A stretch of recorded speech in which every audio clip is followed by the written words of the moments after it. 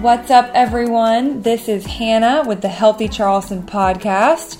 I am a physical therapist here in Charleston, and I am the new host of this podcast. This podcast is meant to give you the correct health and fitness information, along with spreading awareness of all of the different health and fitness professionals here in Charleston. I love being able to use this podcast as a way to meet all of those around me that are trying to make the world a better place. And my mission as a PT is to educate people and to empower them to take ownership and control of their health. This is season 3 of the podcast. You can find us on Instagram at Healthy Charleston. Otherwise, thank you so much for listening. Enjoy the show.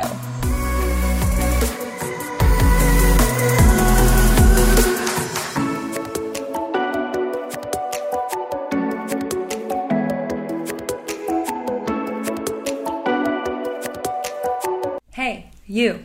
Thanks so much for listening to the show. This podcast is sponsored by Made to Move Physical Therapy, and we believe that movement is medicine. If you have been dealing with pain that's preventing you from doing what you love, and if you're looking for a healthcare provider to help you meet your goals, then go to madetomovept.com/contact us. That 2 is the number 2. Fill out the form and reference the Healthy Charleston podcast. Listeners get 10% off their first session. Welcome back, everyone, to the Healthy Charleston podcast. Really excited about today's episode.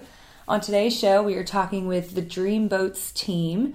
If you haven't heard, 2 Charleston locals are setting out to row across the Atlantic Ocean this December as a part of the Talisker Whiskey Atlantic Challenge, a 3,000-mile race across the Atlantic, also known as the world's toughest row. What started as a small seed, a future dream, a daunting goal, turned into reality for Ben and Charlie during March of 2020. Backed by a team of trainers, coaches, campaign and project managers, this duo has set out to train to be as prepared as possible to start their journey in early December. We talk about the whole story behind committing to this row, because apparently rowing 3,000 miles is a decision that just happens overnight. We get into their training, their concerns, what they're most excited about, and the why behind taking on this challenge. And we dive into details like who's doing the laundry on the boat, what Ben and Charlie will be eating, and what they're doing to mentally prepare themselves. Through the Dreamboats campaign, they are raising funds to support the Green Heart Project, a nonprofit in Charleston connecting students to food, health, culture, and the environment. You can find more information at www.dreamboats.us/the-cause. Huge thanks to Ben, Charlie, and Katie for coming out to share their story. If you're interested in sponsoring or donating to the cause, head to dreamboats.us/sponsors. Thanks for listening. All right, welcome Ben, welcome Charlie, welcome Katie back there in the corner. I have heard a story, a rumor, that there are a couple people in Charleston that are going to be rowing across the Atlantic Ocean in a few short months, right? In December? I believe it's 3,000 miles. Yeah. Is that right? Am I hearing right? Yes. Yeah, we're the 2 people that are crazy enough to sign up to row in December as part of the Talisker Whiskey Atlantic Challenge. Okay. My first question is, what makes 2 people want to do this? Like, I want the full story. Yeah, well, you want to go first, Charlie? You go first. Yeah, I'll talk about it. So when I was 13, 12, maybe 11, I saw a documentary on the BBC back in England about James Cracknell, who was an Olympic rower, and Ben Fogle, who was a TV personality. And they signed up to the then Great Atlantic Rowing Race. And it documented it was 6 episodes of half an hour each, and kind of documented their journey from their ill preparation into the race starting, the troubles on board, and then finally getting to Antigua, which is where the race finishes. And I that planted a seed in my head that's like, wow, that's possible. Like, maybe I want to do that one day. And I spoke about it with my friends as I was getting older. I remember showing them when we were like 14, 15, 16 kind of age, and talking about like, oh, what do you want to do? Like, I've always dreamed of doing this. I want to row across the Atlantic Ocean. Goal. Yeah. And it kind of got put way on the back burner. I then went off and decided I was going to be an actor.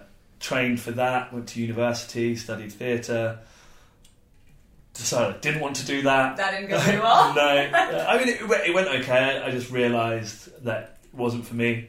And then I started cooking, and one of my really good friends and kind of a mentor to me in 2018, Andy Grant, great guy, diamond, Cornish through and through. He got put into a team for the Talisker Whisky Atlantic Challenge, really last minute, because one of his friends had a friend that dropped out of this boat. And I was like, okay, well, Andy, he used to deliver yachts all over the world. It's like, well, you've done the crossing. You've been on a boat before. Yeah, basically, you've been across the Atlantic. Let's row across it. So in 6 months' time, he was in La Gomera in Spain, ready to set off and go. And him and his crew made it across successfully in 44 days. And I was like, well, if he can do it on 6 months' training, I think it's more of a realistic goal for me now. And it was around that time that I moved to Charleston, and there was just a casual review. I think I'd been here for 6 months at the time, and me and Ben were sitting down in Basic Kitchen, and we were talking. And Ben was like, well, where do you see yourself? What are your goals? Where do you see yourself in 5 years? I was like, well, I'm going to be honest, I want to row across the Atlantic before I'm 30. Is that what you expected him to say? I think maybe we talked about that a little bit, but no, I mean that's a good 5-year plan in my opinion. That's a motivated individual in his 6-month review. Yeah. And I think we actually stopped the review at that point. It was like, let's actually talk about this, because I've always had that thought too. Oh. Okay, let's talk. I think it was probably the Sunday after that. We used to close on Sunday nights. The Sunday after that, Ben comes to the restaurant and it's like, sits down with some forms. It's like, this is what it would take to join this race. It's really easy. We can start and we can get this plan in motion. And it was like, okay. And then we started talking about doing it as a 4, but it kind of got put on the back burner. It was like, we both had this idea, and it's like, it's not happening. It's just it's a dream. And then I think it was March or April of 2020. We had just closed the restaurants, and again, we were sitting in Basic. I think we were trying to plan on what we were going to do, how are we going to shift what we're doing and where we're going as a restaurant. And Ben pulled out the forms again and was like, "It's happening. We're doing it." So we signed up and kind of went crazy. So that's when you decided, in March of 2020. Yeah, I think as Charlie said, seed had been planted, and Charlie had this interest from this documentary, and then from his friend in Cornwall doing it. Over the years, we'd sort of exchanged notes on it and interest. And then I had a friend who did it in 2013, and so they had this great experience with it. A very close friend of mine, and they had terrible weather. 2013 was the worst weather year. They were very ill prepared, this group, and it was wild, their experience. But my friend came back and told me about it, and I wanted to do it from that point after hearing these sort of stories. So yeah, seed planted, friends doing it, and then Charlie and I, I'm a big believer whenever things get tough, plant a flagpole somewhere that feels unattainable, so you can kind of refocus. And so I've always done that, and this was one of those times with the sort of our business falling apart with COVID. And we have restaurants and hotels, and we have a design studio as well with and we own properties that has restaurants in them. And we talk about 5-year plan. If I looked at my 5-year plan, it just sort of fell apart. And I have 2 young children, and so I really needed something to refocus me on how do we get through this time, and how do we sort of plant a flagpole, and that the row was that flagpole, and it was that time, and it's a 2-year build-up. So to people listening, it's one thing to say you're going to do something like this, and it's another thing to go through this journey. And they say about ocean rowing the hardest part in ocean rowing is getting to the start line, prepared. So for us, we are how far are we? 11 months away from. Yeah, closer to 10. February 1st. Closer So to 10 months. 10 months. So we're 10 months away. Mm-hmm. Katie is here taking pictures and is part of this podcast. And so, Charlie and I are going to do the rowing. Mm-hmm. Right, we're physically going to be rowing 2 hours on, 2 hours off, 24 hours a day for between 40 and 55 days, maybe more. But it really is a 2-year journey. It's a team, it's friends, it's family. It's someone help organize everything. It's getting the word out there. And when you tell people you're going to row across an ocean, it sounds fantastic, but you lose them after about 30 seconds. They're like, great, can't really imagine that, can't really relate to that. What does the boat look like? Can't really imagine that. What? I'm out. No, it's unfathomable. I thought it was a joke. And then people are like, how many is the boat going to follow you all the way? And you're like, no, there is no boat following you all the way. So it's been really interesting engaging with people, and I'm so thankful to do podcasts like this where we get to sit and have a discussion about it. So that's how we got into it, and I feel like the journey so far has been a really, really interesting one, which I'm sure we're going to talk lots about. But as 2 seeds were planted at different points in our lives, but I think during the pandemic it came together saying, like, we've got this window, the restaurants are closed, you're not doing much, I'm not doing much, which is not entirely true. Let's start training. And so we started training, and even our training's been an interesting journey as well. I honestly think when we started training, as we were trying to redevelop the business and really come up with a plan, and this all ties in with probably what we're going to talk about later. But for me, I had never trained like that since I played rugby at a high level when I was 17, and I'd never. And even then, I was still 17 in England, getting on the beers, never having this dedicated training schedule. And I found myself, it's benefited everything else in my life so much more than I would ever have imagined. Before it was cool, I work really hard, and I know that I'm a hard worker. But then I like to have I'll finish work, have a couple of beers, and then. You might say you like to have fun. I was I like to have a little bit of fun. You can say I like to have fun. I like to have fun. Yeah, it's okay. But then that is also a tough industry to be in, and also have your hours are just tough. Yeah, and I've grown up in not so much food and beverage, but hospitality in general. I used to run. I was an operations manager for a big events bar company, so I'd be working 19-hour days at a music festival, partying for the next 4 hours, having a couple of hours sleep, and then doing it again the next day. Very unsustainable, but that was always part of my life. So I would work 16-hour days in the kitchen, and then moving to Charleston, I was it doesn't have to be like that. And even more so during the pandemic, it's let's maintain this. I've started a training plan. I've got a big goal. My mental health improved. My focus at work improved. And just my creativity in general was so much more focused that it really the plan started, and it's this big snowball effect. It's now we're at this point where honestly I feel pretty invincible over the last 6 months. That's a good way to feel as you go row across the Atlantic. I don't. No, it's not actually. It's not a good way to feel. I think you got to feel very humble. You've got to have. You've really got to respect the enormity of this challenge, and I think that's. I think we all the people we talk to, one who have done it or two who are advising us, and we've got some great people doing that. Mother Nature's in control, and you've got to be equipped with the skills to overcome some of these situations, and I don't think we have a sort of a sense of what that looks like until we're out, 30 miles offshore here in Charleston, and we get a nice summer squall, and then it all feels pretty real. That's when we'll realize what we don't have, and as much as physically rowing on an erg or lifting weights and looking at yourself in the mirror in the gym at 6 a.m. makes you feel invincible, and then get in the sauna and have a cheeky chat. The end of the day, it's going to be different when you're sitting on the bucket or you're over the side, and you've had seasickness for 3 or 4 days, can't keep food down, and you haven't slept for more than an hour and 45 minutes. Those are the things we've got to really be prepared for, I think. Those are hard things to prepare for. I want to retract my statement of I invincible. know. You cannot feel invincible. You were not. I feel that I've got a lot of momentum behind Yeah. me. That's I'm motivated. Yeah, motivated. Yes. Yeah.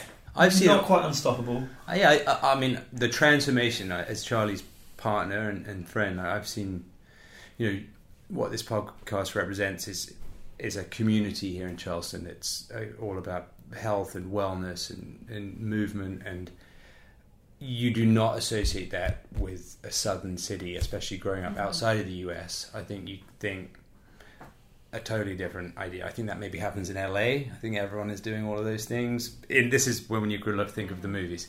Charleston, maybe not.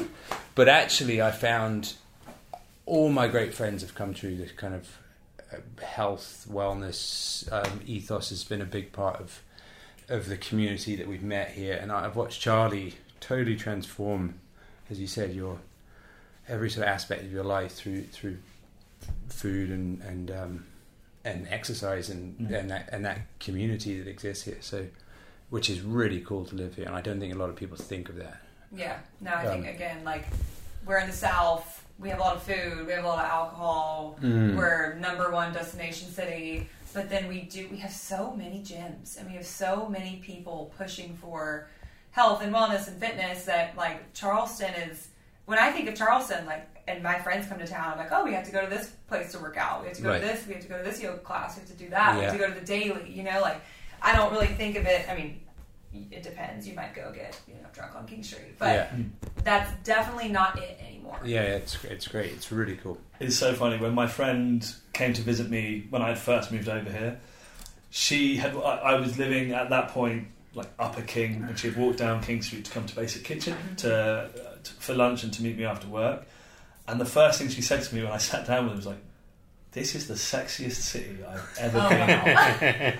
And I was like, okay, like, fair play. And then, like, we came up with this works because it's hot, it's humid, everyone's, like, a little bit sweaty, and almost everyone is ready to go and work out. Like, when you walk down King Street, it's just like, the crowd outside Lululemon and all these people. And she was by the way, she lives in London. I'm painting a really weird picture. But for someone that grew up in London, there is not that scene in London. Like, unless you really, really search for it. The fitness scene in London is you go to your gym and that is it. Whereas here, like, there's like, when Ethos started doing outside classes, there are a few other gyms that do those like outside kind of things. There are gyms on King Street, like next door to Leon's. There's that great small gym, and there's coastal climbing, and it's so much intertwined in the city that it just makes it easier, makes it more appealing. It's very much a part of the culture and the community. And also, I feel like in London, people don't wear athleisure as much. Yeah. But that's like all we wear here. They love some athleisure. Yeah, like, don't catch me in an actual nice outfit, like, on a Tuesday at noon, walking down King Street. Like, I'm in leggings and tennis shoes. Yeah, totally. So we always are ready. Like you said, we're ready to work out. Yeah. So you all met because of Basic Kitchen? No. Oh. So I met Ben. I lived and worked in Cornwall in the UK, the further southwest, and I was a sous chef at a very historic pub, kind of in the middle of nowhere. And then one day, Ben's brother turns up February 2nd and is like, "Hi, my name's Alex. I'm the new owner. Like, just bought the pub. We're going to completely renovate it. My brother and his wife are flying over from America.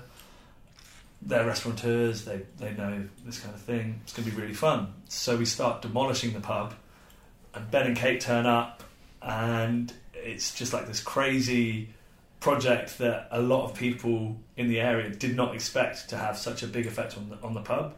It's very much a landmark pub. It's like quite famous, and we ripped it apart. And it was honestly one of the best feelings ever to have worked in that place for 2 years and then to like completely gut it and like breathe a whole fresh new life into it. And especially like the design work that Ben and Kate do is like extraordinary. And it's like created this whole beautiful identity for this very landmark pub without taking away what it is.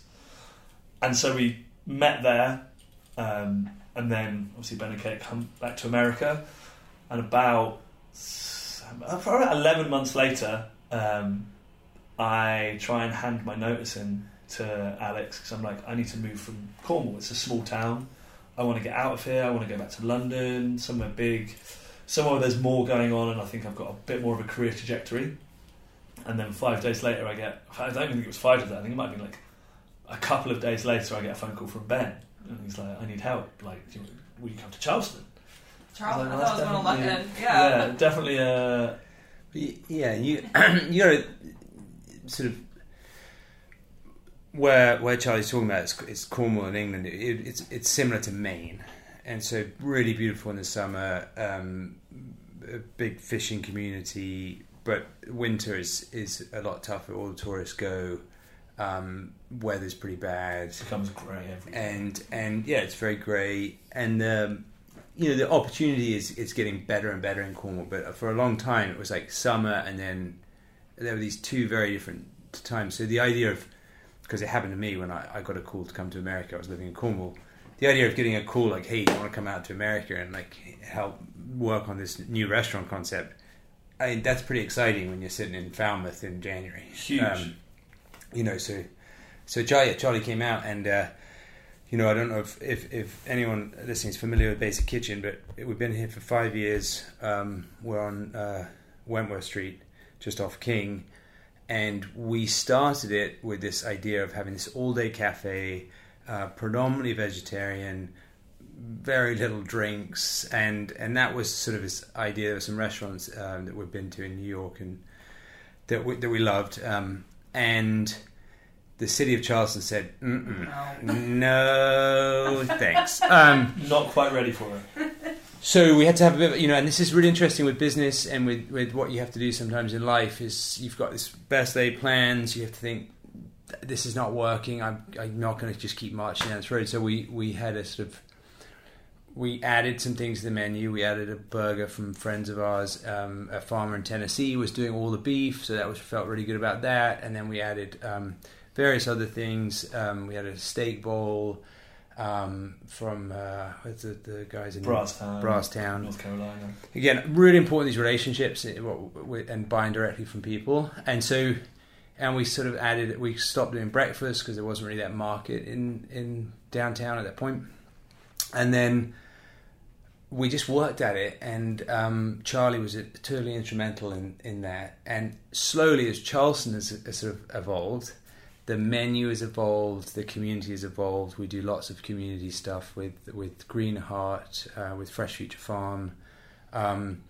And so that's been really interesting, and you've been such a pivotal part of that, Charlie, and your own food journey has influenced the menu. So we just finished Plant-Based January, which if you think about that 5 years ago, we couldn't have done that in a million years.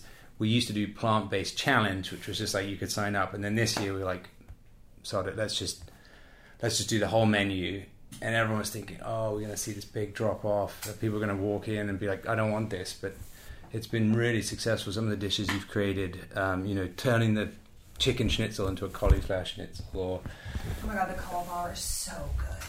It's you awesome. have to get the cauliflower. And then I mean the bolognese, the lentil bolognese, so good, right? Katie's so good. I know. Yeah. For me, it's been the best food I've had at Basic Kitchen since we've been open, and it's all been plant-based. So really, really cool. High five, Charlie. Nice, Charlie. So y'all have worked together for a while. Yeah. Yeah. At what point were you finding your partner for this journey is pretty significant.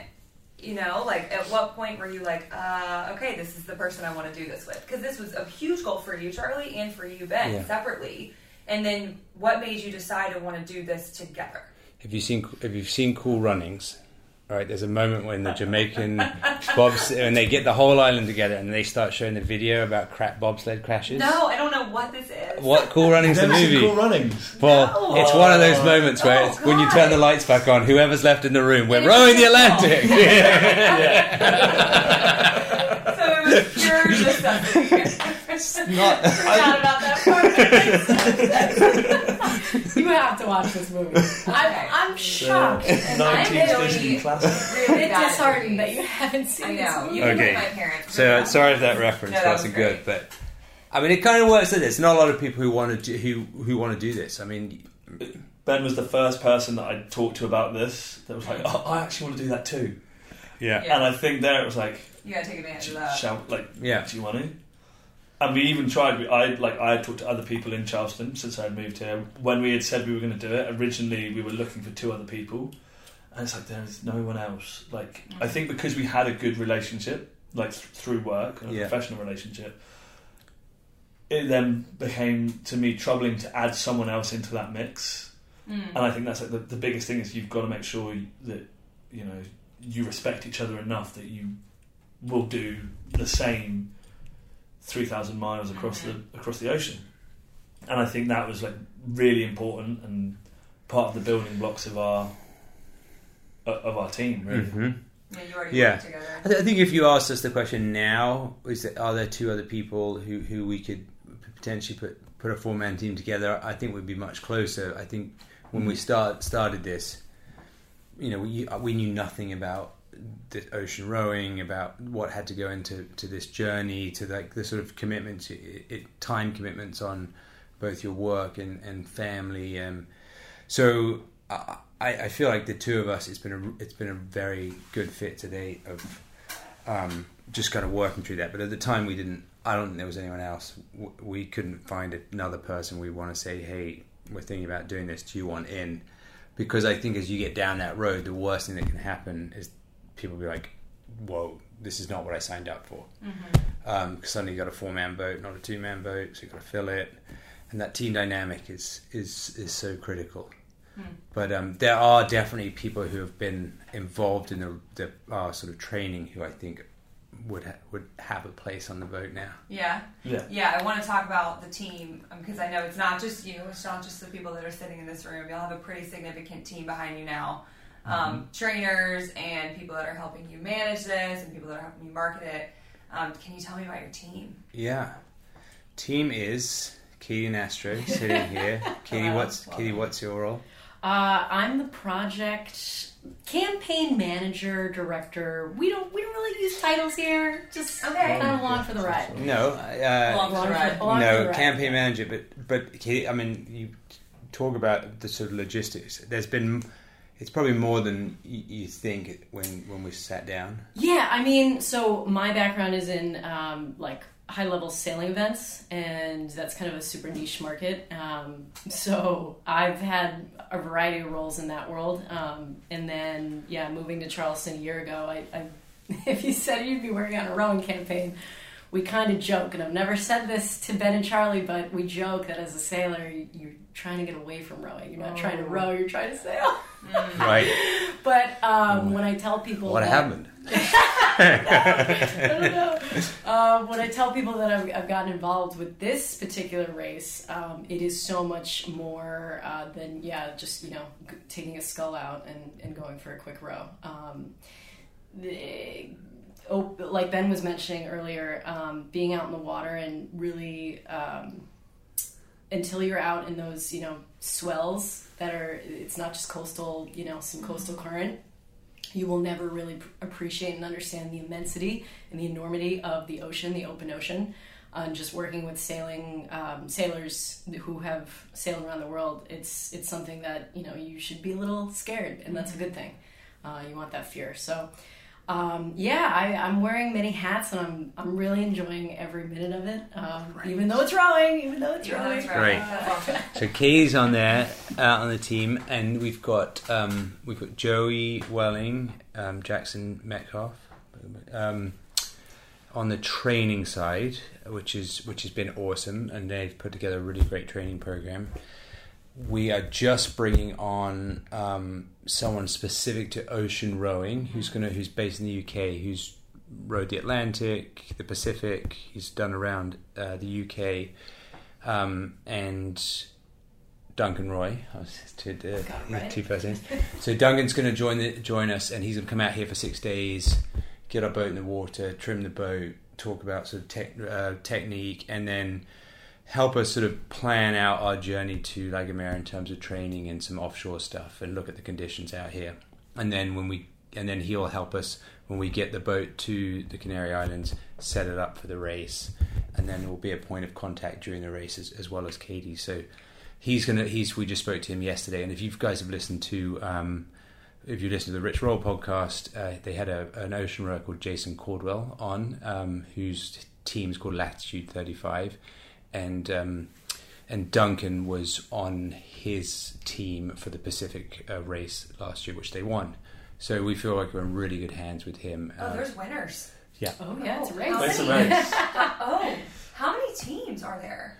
We all have 30, 35 will set off this year. And those are including fours, twos, threes. I think there's a 5 in our year as well. There was a 5 this year that did it, and then solos. I was going to say, there's no way there's solos. There are solos, and solos take about 70 days. And that's like that's quick. Minimum. We're making it sound like there's a race. Less than 750 people have ever completed this. So it's it's a small group. It's an honor. There's a competitive edge to it, and the barrier to entries. The reason it's so good to be doing it with this organisation is the barrier to entries is pretty high in terms of boat specs, training, safety equipment, and so on. Yeah, it's not like, okay, you just need to be able to sit on the rower for a few days. It's so much knowledge and so much education. And mentally, too. A lot of training there. Yeah. Can we dive into what your training looks like recently? So, our current schedule, we have 4 days independent, where we've just been set meters to get to on a rower. And we add in some other stuff. I cycle a lot and had a little back injury, so I've been cycling a lot more than Ben has been. Ben's been on the rower, I've been riding, and then 2 days a week we have strength and conditioning with Jackson and Joey, super early in the morning, 5 a.m. starts, which is tough. Closing a restaurant and going into the gym at 5 a.m. is pretty strenuous on the body. People listening to this podcast, they're working out at 3:30 a.m. This is a different group. Yeah, it's different group. Ethos isn't open until 5. Yeah. It's like you're going to bed, everyone's like, bam. Yeah. It's new for us. Yeah, very new for me, considering I think my earliest... I used to cycle a lot when I was younger, so that's actually a lie. And then we have a great on-water rowing coach, Rando Blythe, who we haven't seen in a month or two, but we would go twice a week on the water with him. And then Noel Poff, who is Charleston Rolfing, Gravity Fitness. Oh yeah, I know that name. Yeah. We have one session a week with him for mobility, and he has honestly worked wonders. I had a really bad rugby injury, which is why I stopped playing. And the other day he had me touching my toes for the first time in 10 years. Oh wow. So it's huge, he's amazing, he's a wizard. Yeah, he's been very helpful. And then we also are partnered, our title sponsor is Modern Minds and Synchronicity, who are physical and mental recovery centre in Mount Pleasant, who we were introduced to because a friend of Ben's thought it would be a good service for us to use. And we went and met with Brian Durbin, and all of a sudden it's like, oh, we're going to sponsor you. We think you align with what we're doing perfectly. And we couldn't agree more. It's been amazing to get to use the facilities there and to have some mentoring in recovery, which is something that, I used to play competitive sports, and it was like, warm down, you have an ice bath, and then you go out and get lashed, and that's your recovery. Oh god! Whereas, it's a little different these days. Yeah, it's way different. Yeah, I think Charlie, just to hear you say some of that stuff, mate. We've got, it's about 80 to 100,000 meters a week on the rower, and there's 2 strength and conditioning sessions, and then what we're trying to work out at the moment is as we sort of slow our kind of day jobs down a little bit, leading into the spring, then we start the recovery piece, which is ironic. It's impossible to fit all of this stuff in, just because if you're rowing that, it just takes, that's 2 hours a day on the rower basically, plus the hour and a half strength sessions, and then to get to synchronicity and then really focus on recovery. So we've been sort of looking at our schedule, trying to say what's going to fit best into this, and then trying to get on the water as well. So I think we've got something that's really good for the moment, and we're just trying to sort of edit it to sort of maximize recovery and also on that strength, muscle mass, which is something that's totally foreign to me, like gaining muscle mass. And when you talk to Jackson and you talk to Joey and ultimately you talk to the race organizers, they use the word fit for purpose all the time. So it's just like, if you think about the movement that you're going to be doing for, I think it's 5 million meters, is it roughly about that? 5 million meters. Yeah, 5 million meters, 45 days, over and over again. So we're working on, and I probably get this all wrong, but I think they're called the lower chain. So we're doing deadlifts. Posterior chain. We're doing this one. Overhead pressing. Great. Strict Pull-ups. Pull-ups. And lots of squats. And like, how are your forearms feeling? I wish they were bigger. I mean, what's going on? They're getting there, Ben. I bet you have a sick forearm pump after these workouts. What is going on?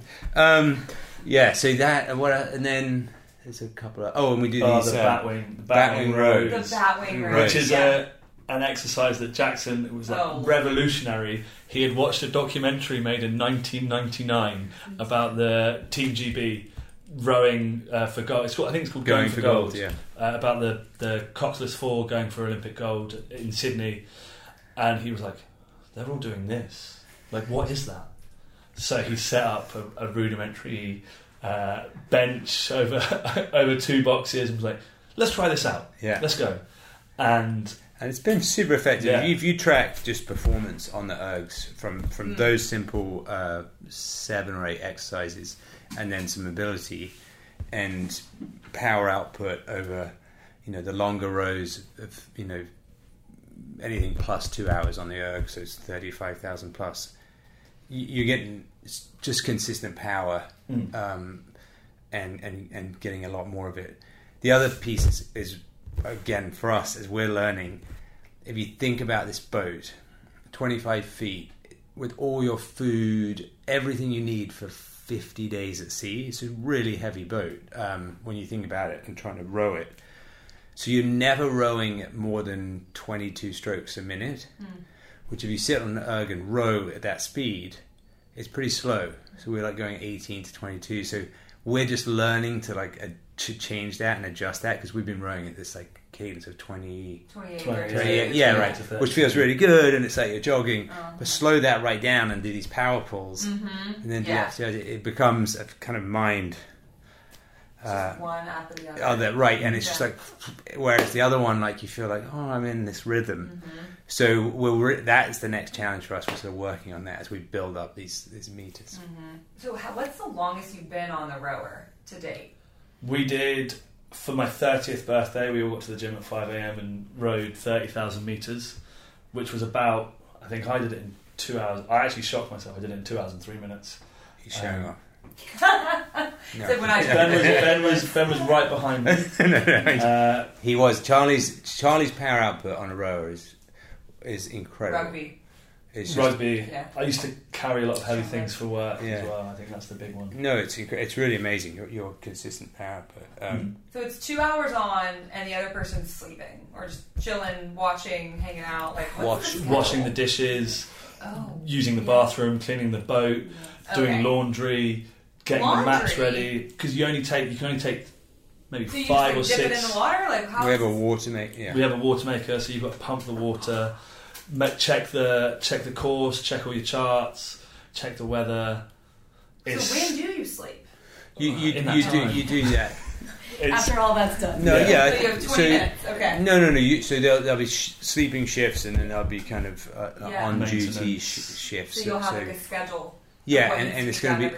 And I think again, I'm sitting here talking like someone who's rowed an ocean or been on an ocean rowing boat, and I've done neither. I've never even left Charleston Harbour in a rowing boat, so we got some work to do. But I think, like any boat, and Katie's sailed, discipline around a schedule and a watch, and I think Charlie and I, what we're going to be working on, as well as the sort of strength stuff, is a partnership. Who's cooking the meals? Who's doing the washing? Who's responsible for navigation? And it's going to be one person's job to be in charge of plotting, one person to be in charge of cooking, probably wash our own clothes. No, one washing or might rotate weekly. But yeah, so I think that's stuff we're going to spend a lot of time learning here in Charleston. Is like, what do those routines look like? What do those drills look like? And I don't know what that sleep cycle is. I don't know how long it's going to take to tidy up the boat. But I think with the sort of bringing on Duncan, he's going to really sort of guide us through. Hey guys, I've rowed Pacific, the Atlantic, and I've done around Britain last summer. This is what it should look like on your 24-hour period. That's so helpful. And so we're going to stick with that. I mean, I didn't even think about that or asking about that until we started talking about it. I'm sure when you were like, oh yeah, I want to row this, you didn't think about who's going to do the laundry. No, right. Not at all. Who's going to make the water. Yeah. Yeah. Charlie. The answer is Charlie. When the pump breaks, just... Charlie. What has the mental side of training looked like? So that's something we're really diving into now, and we're talking closely with Brian, and trying to talk to some of the people at Modern Minds as well, who are our title sponsor, because that's something that you can't really, like, how do you train for, like, isolation at sea, especially with, like, and it's something I keep thinking more and more about. It's 2 hours on, 2 hours off, so when you're rowing, the other person is, you know, they're asleep, especially on the night shifts, so you're sitting alone in the ocean, and you're just rowing, and it's pitch black. You've got your little navigation light just in case there's another boat nearby. But really, you're like cutting off some of your senses, and you're just rowing. Like, how do you get ready for that? It's something we're talking about, because I'm sure there's not a lot of, like, psychiatrists or therapists have got anything to say about that. And we're looking at working with some people here in Charleston, because it's, you know, it's interesting data to collect as well as, like, we need help, and I think it would make a great case study to try and get some of this information to the right people. And so we've talked about some practices we're going to start doing, redlining, with a great friend of ours who was an Olympic speed skater, and so he's been the height of physical training, and there comes a point in every sport where it is mental, and I think that's going to be super beneficial. When you say redlining, yeah, what do you mean? Redlining. I think it's how you function when you are completely maxed out on sleep deprived, being totally exhausted, and then start engaging in some challenging situations and some tasks, and see how you perform. And so, I think ultimately, people listening, and I've just gone through watched two young children, and I think if you look at someone, a young mother after having a kid, and normally that initial 2 or 3 months is you're sleeping no more than 2 hours because you're breastfeeding. Watch what happens to that person as they go through that. Women are inherently stronger than men at pretty much everything, and I mean that, and that's really boils down to, like, what they go through on that in my opinion, like, it's that mental fortitude that exists when you haven't slept for weeks and you have to look after a little thing that only cries back at you, and it's really, really challenging. I think that is like, if you look at those moments, that's quite similar to what we will be going through. I talk about it with my wife Kate, actually, because that's the closest thing I've ever seen in my life to someone is sleep deprived for that period of time. Especially if you have a kid that's struggling with sleeping, or has some initial illness, where, you know, it's 4 a.m. and you haven't slept really for more than 45 minutes for 48 hours, and this little thing that you love so much is just screaming. How do you handle that moment? You have to have this, like, deep inner strength and, like, communication with your partner, and you have to go through all of that. So I don't know why I'm, like, for me that's the closest thing I can relate to, and on that I've been through, where you're sleep deprived. And I know that's not redlining, but that's something people can, I'm sure listening, can understand if they've been through that. Yeah, I mean, you what just that don't looks like. Any resources left, but you have to keep going. Yeah, you have no choice. You're in it. So I think it's really interesting. But the redlining piece that's what we wanted to see. We did a challenge, the 29209. 29029. It's called Everesting. It's oh yeah, okay. So you go up and down. We were in Utah, up and down a mountain until you get to 29. Did you do this with Joey? Joey did the one with Vermont. Oh, okay, yeah. Yeah, and so Charlie and I did that together. So you have 36 hours to complete it. How many times we go up and down? It's 14. 13. Oh. So it was the equivalent. The distance was the same. It was like a 26.9 miles, so just over a marathon. The elevation gain was 30, almost. 30. I think it actually worked out at 30,000 feet, and we did it in 28 hours non-stop. A lot of the other teams that were doing it kind of tactical, and they're like, cool, we've walked 18 hours, we're going to sleep for 4 and then we're going to walk for another 12 and it's going to be perfect. Works out bang on the money. And honestly, when we were doing it, I felt like seeing everyone else do that, I was like, Ben, should we just have a nap and then we'll finish it off. And that's where like it was like the first test of like going through it, and there was a moment in the gondola 4 a.m. and it was just like, I knew that Ben was tired, and we both had this discussion. Ben is a machine when it comes to getting towards the end of a challenge. I can do the beginning bit, and I'll power through and be motivated up until that end, which is why it's a great partnership. I think. Yeah. And it did test us in terms of sleep deprivation, and it was just like that was literally like a teaspoon of the mug that we're trying to drink with the Atlantic. It was a great way to simulate though, and to start realizing the discussions and the decisions that y'all were going to have to start having. Yeah. So as we get to boat rides here March 5th. And we will start laying out a pretty comprehensive plan, and we'll go from. So we'll do a 4-hour row, a 6-hour row. We'll do 12, 24, 48, and we'll build up to 72 hours from leaving Charleston. 72 hours at sea, coming back, and that'll be pretty close to. And we'll do the 2 hours on, 2 hours off, and it'll be really, really hard because I think that first bit's so tough anyway because you're not in any sort of rhythm and you're adjusting to your sleep. This is in March?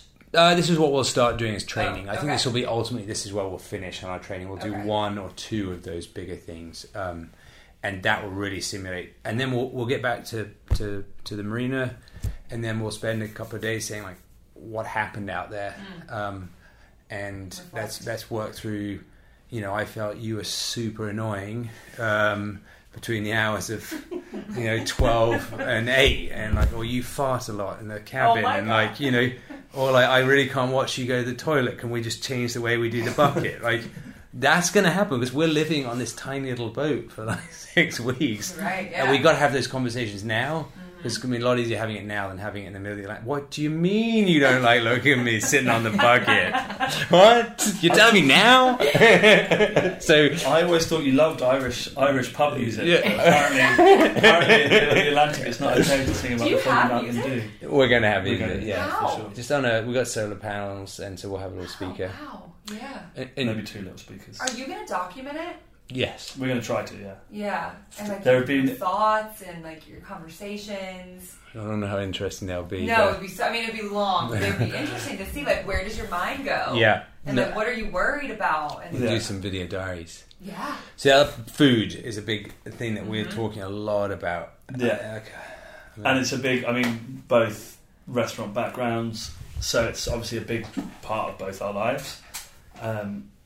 Big difference between us. I am plant-based, and I'm still trying to reel Ben in and get him to do it with me. But I think ultimately, in the middle of the Atlantic, it's probably not the time to change your diet completely, because you will just be craving certain things. I think where Charlie and I differ on this, and I'm learning so much from him, is my first objective is be fueled and get this calorie, because I am pretty much mirroring Charlie eating wise most of the time, most part here as we're training, and you've inspired me to really dial that in. where I'm finding it really challenging is like you just gave it those bars. It's finding the right fuel that's like calorie dense, nutrient dense, and still tastes good, and finding that balance. So I think there's a room for this is where we are interested as a team. Like I think there's a room for some of the stuff we've been tasting, which is delicious. But then I also think there's room for like a backpacker's breakfast pouch with the eggs and thingy, and I'm probably going to have, which I'm going to sell to Charlie, let this be on record. Okay. I'm going to bring some biltong or jerky, right, with me, as I think that's what everyone said has been really efficient. And Charlie's going to look at me eating it, and this is being recorded, people. And the price right now is free, but as soon as we set off every day, all right, it triples. Extortion on the Atlantic. I'm just saying, because I'm like, it's a captive market. I'm like the ride sharing. What is it called when the Uber goes? The surge.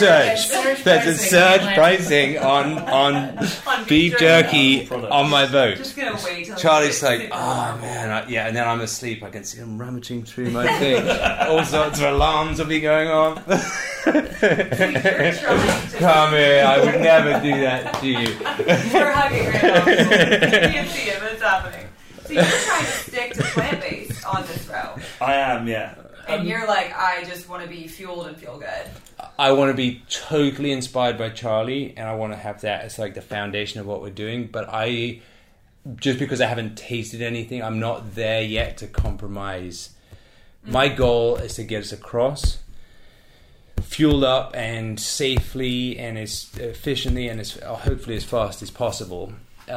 And I just want to try to limit the barriers to that, and some of the headwinds, which we'll have lots of. So if I'm majority there, but I'm in the afternoons and mornings having a couple of things that aren't, I'm okay with that. And what's your motivation behind it? So before we started training, I have to tell you the whole story. So when I landed in Charleston, I clocked in at a nice £325, not living the most healthy lifestyle, and dove into it at Basic Kitchen and really wanted to, engage with the farmers that we had, celebrate the local produce, a lot of which is plants. There's great farms, and through that I had a very veggie forward aspect on all the food I was cooking and how to make it exciting and get people to try vegetables, because you go up to most a 10 to 14 year old kid and you're like, oh, try this cauliflower, and they'll be like, cauliflower, that tastes like farts. They'll not be about it. But if you douse it in buffalo sauce and fry it like chicken, they're like, oh, this is something really good. So it's like seeing that and trying to push through that. I started eating more plant-based and then started working out more, just through going to Exemplar, and we hadn't even signed up for the race at that point, but I was like, I think I'm gonna go to a plant-based diet, and a few of the people that I met here were plant-based, and I saw my performance, and it goes hand in hand with getting fitter. I was cycling everywhere. I would go to farm visits 30 miles out in Johns Island in the middle of nowhere, and I would cycle there because it's I don't want to drive. I've got a car. I've got the company car, Peggy. And I found my performance eating plant-based compared to my performance where I wasn't was drastically different. I could just go longer. And then I started thinking about, obviously this is an endurance race, so what's going to help my endurance? Being able to go longer. So to me, doing this row plant-based, I also, of course, watched Game Changers, the documentary, and was really inspired by it. And was like, okay, well, these are professional athletes, and they changed their diets, and now they're winning championships because of it. Being able to continue doing their exercise for longer, harder, better, faster, and it's okay, maybe there's a lot in it.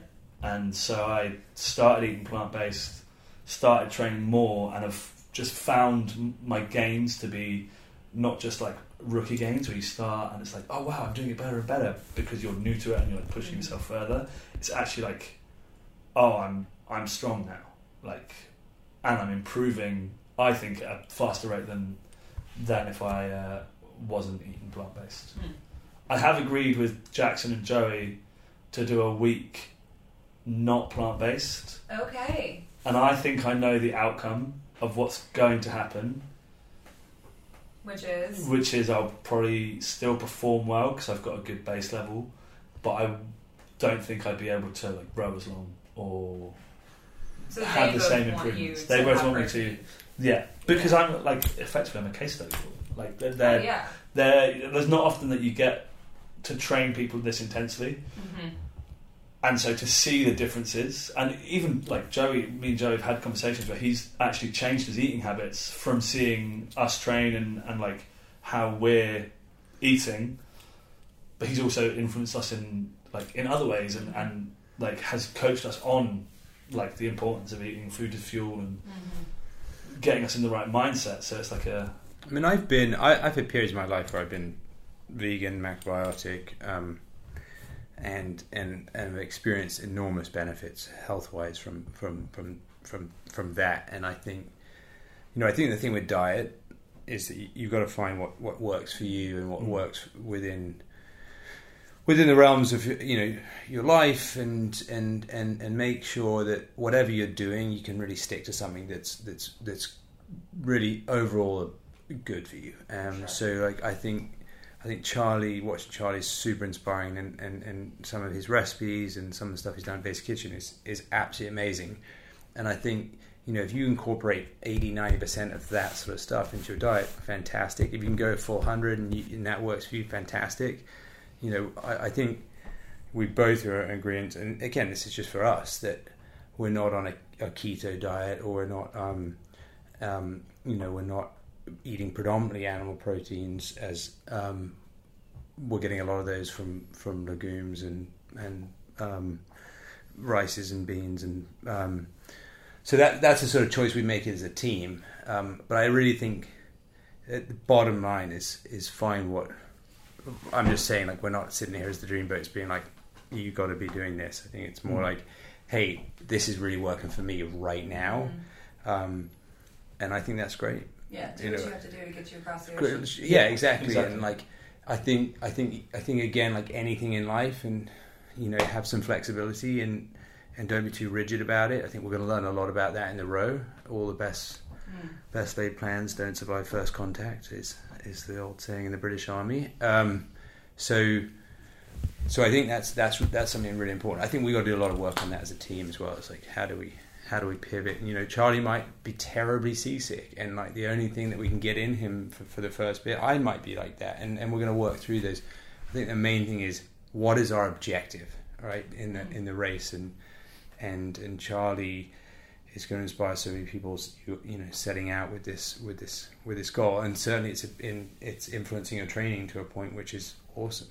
And you'll make a lot of money from your beef jerky sales too. And I'm also thinking about the sort of how I'm going to pay for the boat. Yeah, from a business from side. Charlie on my beef jerky sales, and they'll be coming in Dumb and Dumber IOUs. Day 44. Yeah, that's fine. I'm okay with it, but you might want to hold on to that, Barnes. That's a Ferrari. We talked about it a little bit before, but I want to like. Katie's getting my references, and I like it, Katie. Yeah, at least something. You've never seen that movie? What movie? Dumb and Dumber. Maybe. I know. The sticky notes. I get rid of Okay. Have you not heard it? Oh my Have you not watched it? I feel like there you go. Portion. There you go. Oh wow. Oh yeah. Guys. Keep going. Okay, sorry. Dumb and Dumber. Anyways, I know my parents were really bad about getting me to watch like famous and popular movies. Like, I haven't even seen Grease. There, I said it. Now that is Dirty Dancing. No. Oh, and now my Never seen parents The would be Sways. like distraught if I said that. We But all I'm are. like, up to a certain age, they were like, no, we don't want you to watch that. Like, go watch The Lion King. And then after that, I didn't really care anymore. And The Lion King is amazing. Yeah. So, Don't get me wrong, great movie. so back to the Dreamboat thing. Sorry. So we talked a little bit about it before, but now that you're in it, you're signed up. Like, what is truly the why? What is truly the reason? What is the thing that keeps you going? It's interesting because it's definitely changed for me. Originally, the why was because I wanted to push myself as hard as I could to see what is possible. I'd always had like aspirations to to, do the big things, do the hard things. And this was a moment where I was like, I'm going to do the hard thing. But now, like, seeing the community that we've, like, built around us, like, just the team alone is like, I want to do it for everyone in Charleston, basically. Every time I talk to people, it's like, oh, that's so cool. Like, someone in, there's lots of negative aspects of the food and bev industry, and I kind of want to shut some people up in a way and be like, it's not all doom and gloom, long days and long nights partying. There's so much room for progression and to be a healthy, strong community as an industry. And so I think my why shifted to more like getting other people on board, like, inspiring people. And we spoke a lot about this, especially with working with Greenheart, and how inspirational, like, meeting Jesse and Amanda and how inspirational they are, and the work that they're doing in the Charleston community. Like, honestly, I still pinch myself every time I think about it. It's something that I wish I had grown up with.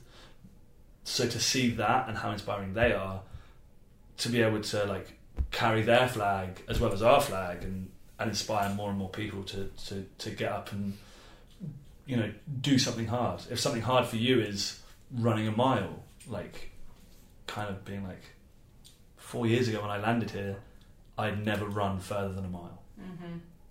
If I can, this morning you were doing 8 by 400 meter sprints. Yeah. If I can do it, really anyone can start. Yeah. And that's like become such a driving force to me, I think. Two things. One, every time we do a podcast, Charlie answering the questions first gives me like, I get to listen and then think about my answer. So we're always going to do that. Wait, how many podcasts Thanks, have you Charlie. done? This is the first one. No. No, really? is it? We've done one. I've done other podcasts. Oh, he's done them about you. I normally do it with my wife about the company. So that's a technique I'm going to take. But the other thing I think Charlie mentioned, and I'm really a testament to him as a partner. You've got, inspiring others has been a big part of what you've wanted to do. The Greenheart piece is so intertwined with everything. The diet component and being plant-based is inspiring me and so many other people, and showing like sort of a living, breathing sort of proof of what can be done. But you've also made on part of your why, I've noticed, and this is extremely motivating, is Charlie has a deeply competitive streak in him, which I think he's which I think that's in you as well. I mean, this is something that as an observer I've seen, and it's been so cool to watch as you sort of explore that, especially in the training and some of the progress that you've made. I mean, you're setting these wild goals, and I've watched you sort of smash them. So I feel really great about Charlie as a partner, because as I've got to know him much better over the last year and a half, although he's rooted in so many great things, and he's also got this deep fire that I think is we're gonna tap into as a team, and I'm really excited I'm lucky to be on his team. Wise on my side, I mean, I'm sort of following Charlie.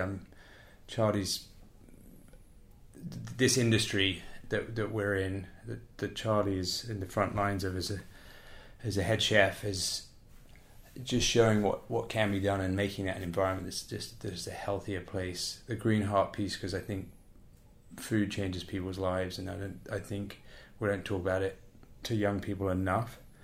And then the other thing is just, it's probably a little selfish, but personal growth. I've always found in these sort of challenges and going to these sort of places, you experience something extraordinary. When you come out the other side, they're fairly miserable while you're doing it, if we're all honest.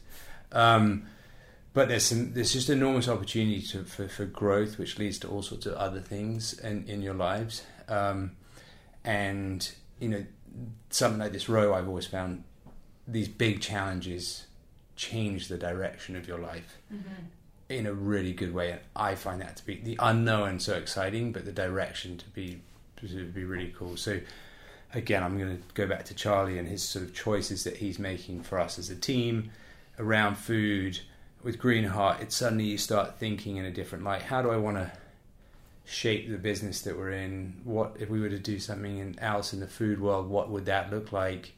And they're all being sort of shaped by this row. And so for me, it's the why is there's many sort of spokes to it, I guess. But again, bottom line is I have this thing that I have to satisfy that burns pretty deep. I feel very comfortable in the hard bit. So like I long for that. I long for the last bit of a race. I long for the last I feel best in the last 20 miles of a long bike ride. I just love that pain pleasure piece in sport and endurance sport. I have yet to do it for 40 days. I don't know how much I'm gonna love it, but yeah, I really feel comfortable in that place and I enjoy it. Yeah, it seems like there's a fire within both of you, and the common theme is you both are choosing the hard thing, choosing the challenge, and showing other people that they can choose the challenge too. And almost while we've talked, I just keep thinking how cool is it that a few years ago you barely ran a mile, and now the things that you're doing, it just goes to show the strength and the resiliency of the human body. Yeah, amazing. And how amazing is it that you we're having the discussion of, am I going to eat this or am I going to eat that? And it's well, you're doing this huge long race. How cool is it just to say you're able to do this thing? You're physically and mentally able to conquer this thing. Yeah, it's cool. I mean, you get to set the path for other people and also show them. Like you said, in food and bev, that's such a great point. So many people are well, food and bev, and you're showing people there can be another way. Yeah, and that's Charlie. I mean, that's you, mate. Honestly, since moving here, and the industry is very similar in the UK and here, but there are some big differences. And I remember moving here and people just being oh, that's just the food and bev lifestyle. I have to live it because I work in restaurants. I was that's not necessarily true, and we can change that. I want to be behind the change. I want people to think. It's also a reason we've got no one wants to work in a kitchen, no one wants to learn to cook. Working in a restaurant is not as desirable as it used to be. You look back at the mid 90s in the UK, and there was this fire. Everyone wanted to if you were young and you didn't know where you were going, you'd go and work in a kitchen, and it was this inspiring, certain people would inspire you, and there was this really driving force behind it. But it was also this very old school mentality, and it wasn't being pulled up to date with the growth of society. So it's long days, hard hours, and not that attractive. And I remember first talking to Ben, who came up in those kitchens, and I talked to Ben's brother more so, and it was I remember going to see Ben when he was working at a prestigious restaurant. And he was on his 2 days off. They went to watch a movie, and Ben was just asleep in the cinema because he'd been working My apprenticeship was 7 a.m. till 12:1 at night, 5 to 10 days on, £9,000 a year for 3 years, and that was and not allowed to talk in the time unless you're spoken to during the hours of work in a kitchen. I mean, that's what that mentality of. It's like being in the military. Of the sort of big kitchens of England and Europe, and so that whole thing is flipped. I mean, I worked for Gordon Ramsay. I mean, the guy just made his living out screaming at people. I used to be one of the people without the camera. You've been screamed at by Gordon Ramsay? Yeah. See, look, you're wow, my God, lucky you. You should have started with that. You can touch me. You should put that on your Instagram. Right? No, I know. Across the Atlantic has been screamed at. Yeah. No, so that's part of my background. It was lifetime achievement. But then I think that's the case in point is that puts so many people off working kitchens, and also people like Gordon Ramsay, where it's very televised, it's definitely hyped up for TV, but just having that as a insight into that's what a fine dining kitchen looks like. Why would you ever sign up for that? Right? Do you want to have a pan thrown at your head? No. No, at the time I did, and I worked with some chefs. When I was coming up in my career, and I don't know why this happened, but my first head chef treated people like that. He threw pans over the kitchen. He was a horror, like an animal when it came to service, because he had to have his food right, and he never ever did that to me. He never pushed me in a corner. He never kind of picked on me. I think it was because I was a little bit older than the kids that were there, and it was like, okay, so it can be different, because I learned a lot from him. Yeah. Just wasn't in that manner, and maybe he was just like saw that was going to teach me better, but it's like, I don't think anyone learns from being bullied. Like, that's like so old school that you can just drop your knife and walk out the back door and you'll never go back to a kitchen. Like, why? It has to change. You have to like inspire people to want to come to work. Like, stop like living just to work and start working so you can live. And I think, like, from the stuff we're doing at Basic Kitchen, like, from what I've heard of people working in other restaurants in the town, we're doing something very different. And we're really, like, that's my driving force behind a lot of the work I'm doing. And that just goes hand in hand with this challenge. Like, yes, I'm a hard worker. Yes, I like learn how to cook, and I'm okay at it. I can carry on, and I can, like, it's not just this one track field. Like, you like, can I have do a anything. life around Yeah. this. Yeah. Yeah, it's not just about this product, it's also about the people behind the product and the community and the culture. It's like you said, otherwise nowadays, like, okay, I'll just go work at this other place. It's just, that's not how you lead. And it's also the lifestyle, like, they all, like, so many of these people could be inspired by you to improve their health because they can just be shown, like, oh, well, he did it and he's in this industry, so I can do it too. And it's hard. I know, like, Charlie's a really stand-up example, and it's, I'm not sitting here saying this. You know, you get off late at night. There's challenges to, you know, you're in this high energy place, and you're coming off. You know, it's like sport. You know, in the kitchen, it's like you just go, and you clean down at the end of the night. Bam, bam, bam. You're completely wired, and like you get out, and it's like 11:30, and it's like you got to really be disciplined to start finding that, and you've got to have a why. To make some good choices, and why to, like, you know, I've got to get up tomorrow morning and I'm going to do that workout ethos, and my mate Charlie's bringing me on board to help with that. You've got to, like, start replacing things, because otherwise it's really it's a challenging place to be. It becomes a vicious cycle. Yeah, in the grand scheme of things. So I actually think that health and wellness and gym culture, and I think there's a lot. We're just scratching the surface of how you can change that. I think Joey and I have spoken a bit about how do we bring in the hospitality and F&B community into sort of ethos, and it's really around different hours, offering different programs, and I think you're going to see a bit of that this year.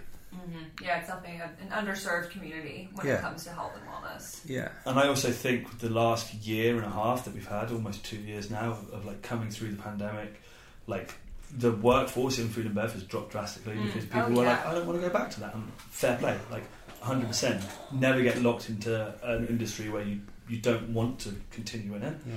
But I think that's also had a big strain on mental health, on physical health, and I remember one of our second meetings with Brian at Synchronicity, where we were talking about, like, recovery is a whole package. It's not just taking time to stretch. It's not just, like, sitting down and, like, focusing and meditating. It goes into your diet. It goes into your sleep cycles. It's an all-encompassing package. And, like, I know I felt the benefits of doing that because I've had a why. Like, you know, I wanted to get up and ride 10 miles before I went to work, because then I knew that I would be awake and alert. And then training and early mornings doing that and getting on the water was a big why to me. And I found in myself, obviously my physical health has improved, but my mental health is, like, I feel the best about myself that I ever have. Like, it's a long battle for me. I'm sorry, my phone's going crazy. A long battle for me, especially in, like, the old school food and bev industry. Was you finish work, you go and drink, you don't really like yourself. There was, like, substance abuse, late nights, and mental health crisis. Like, I didn't like what I was doing, but I saw no way of changing it because I was in the moment. And then coming over here and taking a backseat and, you know, landing at a restaurant that wasn't doing well, getting given the company car, and I think I could say Peggy, the bike that Ben rode across America on, saved my life, because I was cycling everywhere. At first it was difficult, but also Charleston is the best city to ride in because it's so flat. It's not like, oh my god, I can't get up that hill. Like moving from Cornwall, where it seems like everywhere you go is uphill, even when you go the other way, it's still uphill. Yeah, it's true. So Peggy the bike is the company car. Yeah. Is the company car, that's yeah. amazing. Yeah. That's great. And just like being active, I already felt a difference. Mm-hmm. I think my mentality towards why I came here shifted as well. I was like, okay, I've come here to help Basic Kitchen out, and that's my main priority. And it's actually just like, no, I've come here for me. Like to change your life. I've landed in the perfect place at the perfect time, and now we're 4 years later, and I'm doing everything I ever honestly, everything I ever wanted is like landing on my plate, and it's like I'm asking for it. I'm not like, oh, it's just luck and it's coincidence. For a long time I felt, I'm just lucky, like it's just landing. It's like, no, I'm making the right changes at the right times to be here. And that part of it, I think, is something that I try and impart with the guys that I work with at work, who, you get seasoned line cooks who come in and they've worked in other restaurants for years, and the other restaurants are like, oh, you have shift beers, and oh, we're all going to the bar afterwards, and someone's got a cheeky bit of something, and we're all going to stay up and party, and then it's 6 a.m. when you're going into work the next day and you're pounding coffee to feel human again. You're giving a real expose on the world of life. I'm I saying. mean, it's the Kitchen truth. confidential. Yeah. It's the Trust truth. it. Anyone that denies that about kitchens has never worked in a kitchen, but it doesn't have to be like that, and that's what I think is the most important thing, and that's what I try and impart with the other guys. Like the mental side, the mental health side of it is like the biggest thing that I've taken away. I've lost friends in the industry through living those lifestyles, and it's like I like to see that, like, you don't want that to happen to anyone else. You never want to experience that twice, and so that's like the driving force behind me, I guess, and why we're here. Yeah, why we're here. I went off on a massive tangent. No, I love it. I'm really sorry. Because I think it really got down to your why, and not just like why are you doing this huge challenge across the Atlantic, but like why you live every day the way that you live it. I think it'll be really cool. Give him an inch. It'll be really cool to look in 4 years from now, to look back, like you said, Ben, like at all the doors that this has opened for you, and how this has changed and shaped your life in ways that we don't even know yet. I mean, guys, we're on a boat for 45 days. Ben's going to have to hear this speech going every single day. You guys, you're going to perfect it by the end. You're going to step on the dock and be like, I'm Alex. You're going to probably come up with some really good ideas on this boat. You have to document. So Charlie, when my brother and I had his thing, like sometimes when Charlie's saying stuff, I'm like, I'm gonna Google that. All right, I'm just gonna check on that fact. And Zahn said, my brother's called Alexander. He'd be like, make sure you Google some of Charlie's stuff. And I was like, all right. But I don't know we're gonna have Google on the boat. Oh no! So he's gonna be spinning these. Yeah. He's telling me this story. I'm like, I don't think I'm just not sure if that's true. And he's like, trust me, it is. And I'm going to write down a little list of stuff that I want to Google when I get back. I'm going to be like, right, some of Charlie's facts. I'm a sucker for absorbing information incorrectly. That's the best way. I would much rather... That's how Goobers get started, Charlie. I would much rather have a chat with the guy down the pub. And this is, again, maybe an old lifestyle, but I'd have a chat with the guy down the pub. He's like, oh, you never believe it, I went to Australia and I saw this thing. I was like, cool, that sticks in.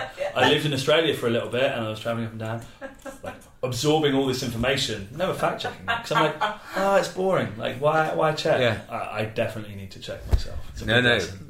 I'm looking forward to them. You're just spreading a lot of rumors. But also, I do secretly. I'm going to bring an encyclopedia, making stuff up as well, and seeing how many people do believe it. Oh, jeez. Because it's when I was doing theatre, I dabbled in sketch comedy, and I think the best way to be funny is to just be real. Like, something that is unbelievable but real, and then you have something that is made up but is like so believable, like the minor things, if you know what I mean. No. This might just be a you thing. Yeah, it's probably. No, don't let him go down this. No one let him go down this thing. I've done a couple of sketch comedy. This might be a separate podcast. Okay. I'm really sorry. I get excited. How can people sponsor, donate, promote the cause? Katie, you can go to our website, dreamboats.us. Follow us on Instagram @dreamboats.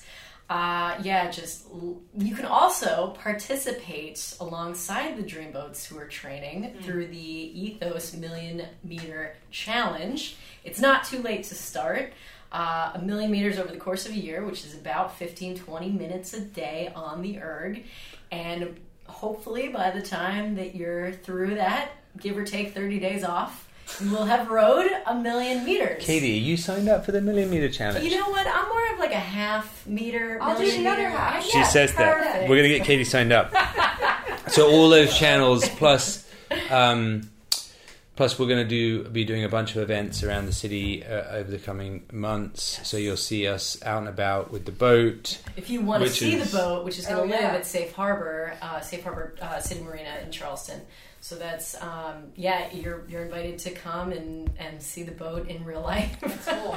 Yeah. And then if you're sitting listening to this podcast and sitting in a corner office with your company and thinking, you know what, we'd love to get involved in a sort of corporate sponsorship, Katie and I and Charlie would love to meet with you. Yes. Because there's so much global exposure. I think this is going to be awesome for the city of Charleston.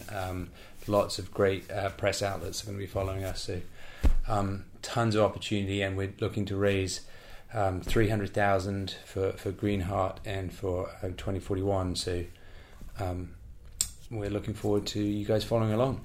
Awesome. A lot of good stuff. I have a couple last questions for y'all. Quick fire. What are you most nervous about? Most nervous about? One thing. Getting to the start line prepared. Yeah. Well, that's like the whole thing. No, I mean, because that's you're right. Start again. Let's go again. Quick fire. The thing that you're most nervous about. Most worried about. Falling apart 3 days in, probably. Not being able to get beyond that. Yeah, I think.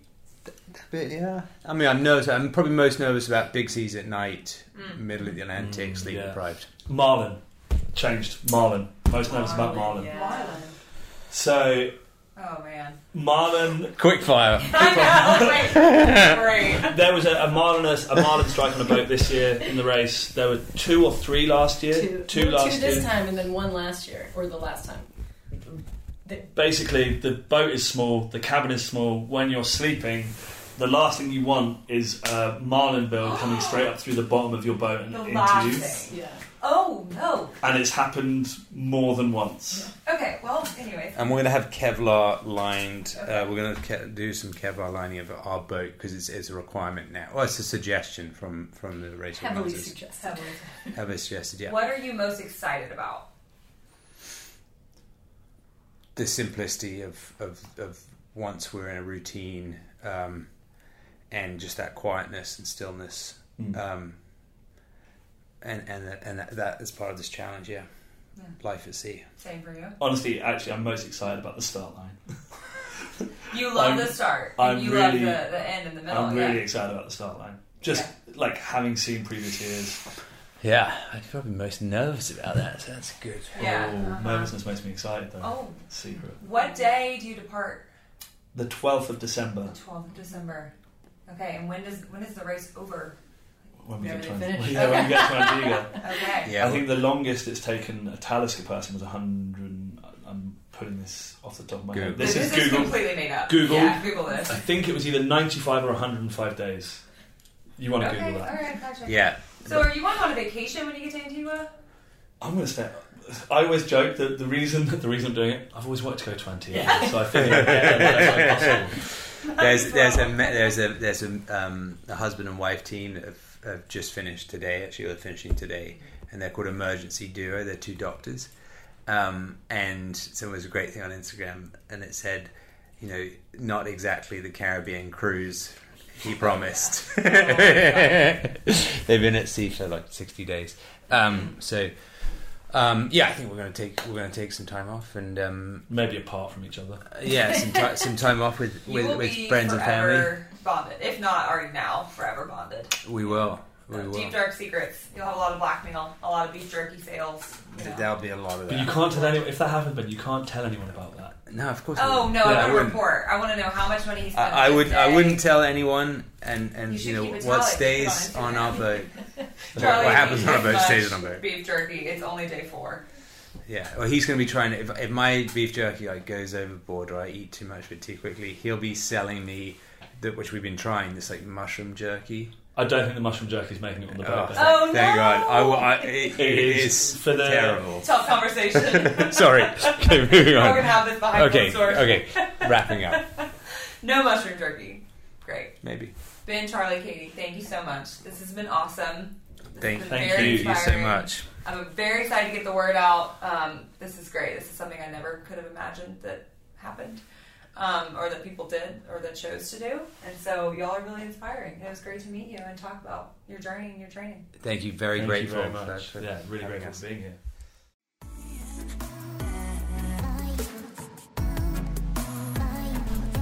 Thank you so much for joining us, everyone. We hope you enjoyed this episode.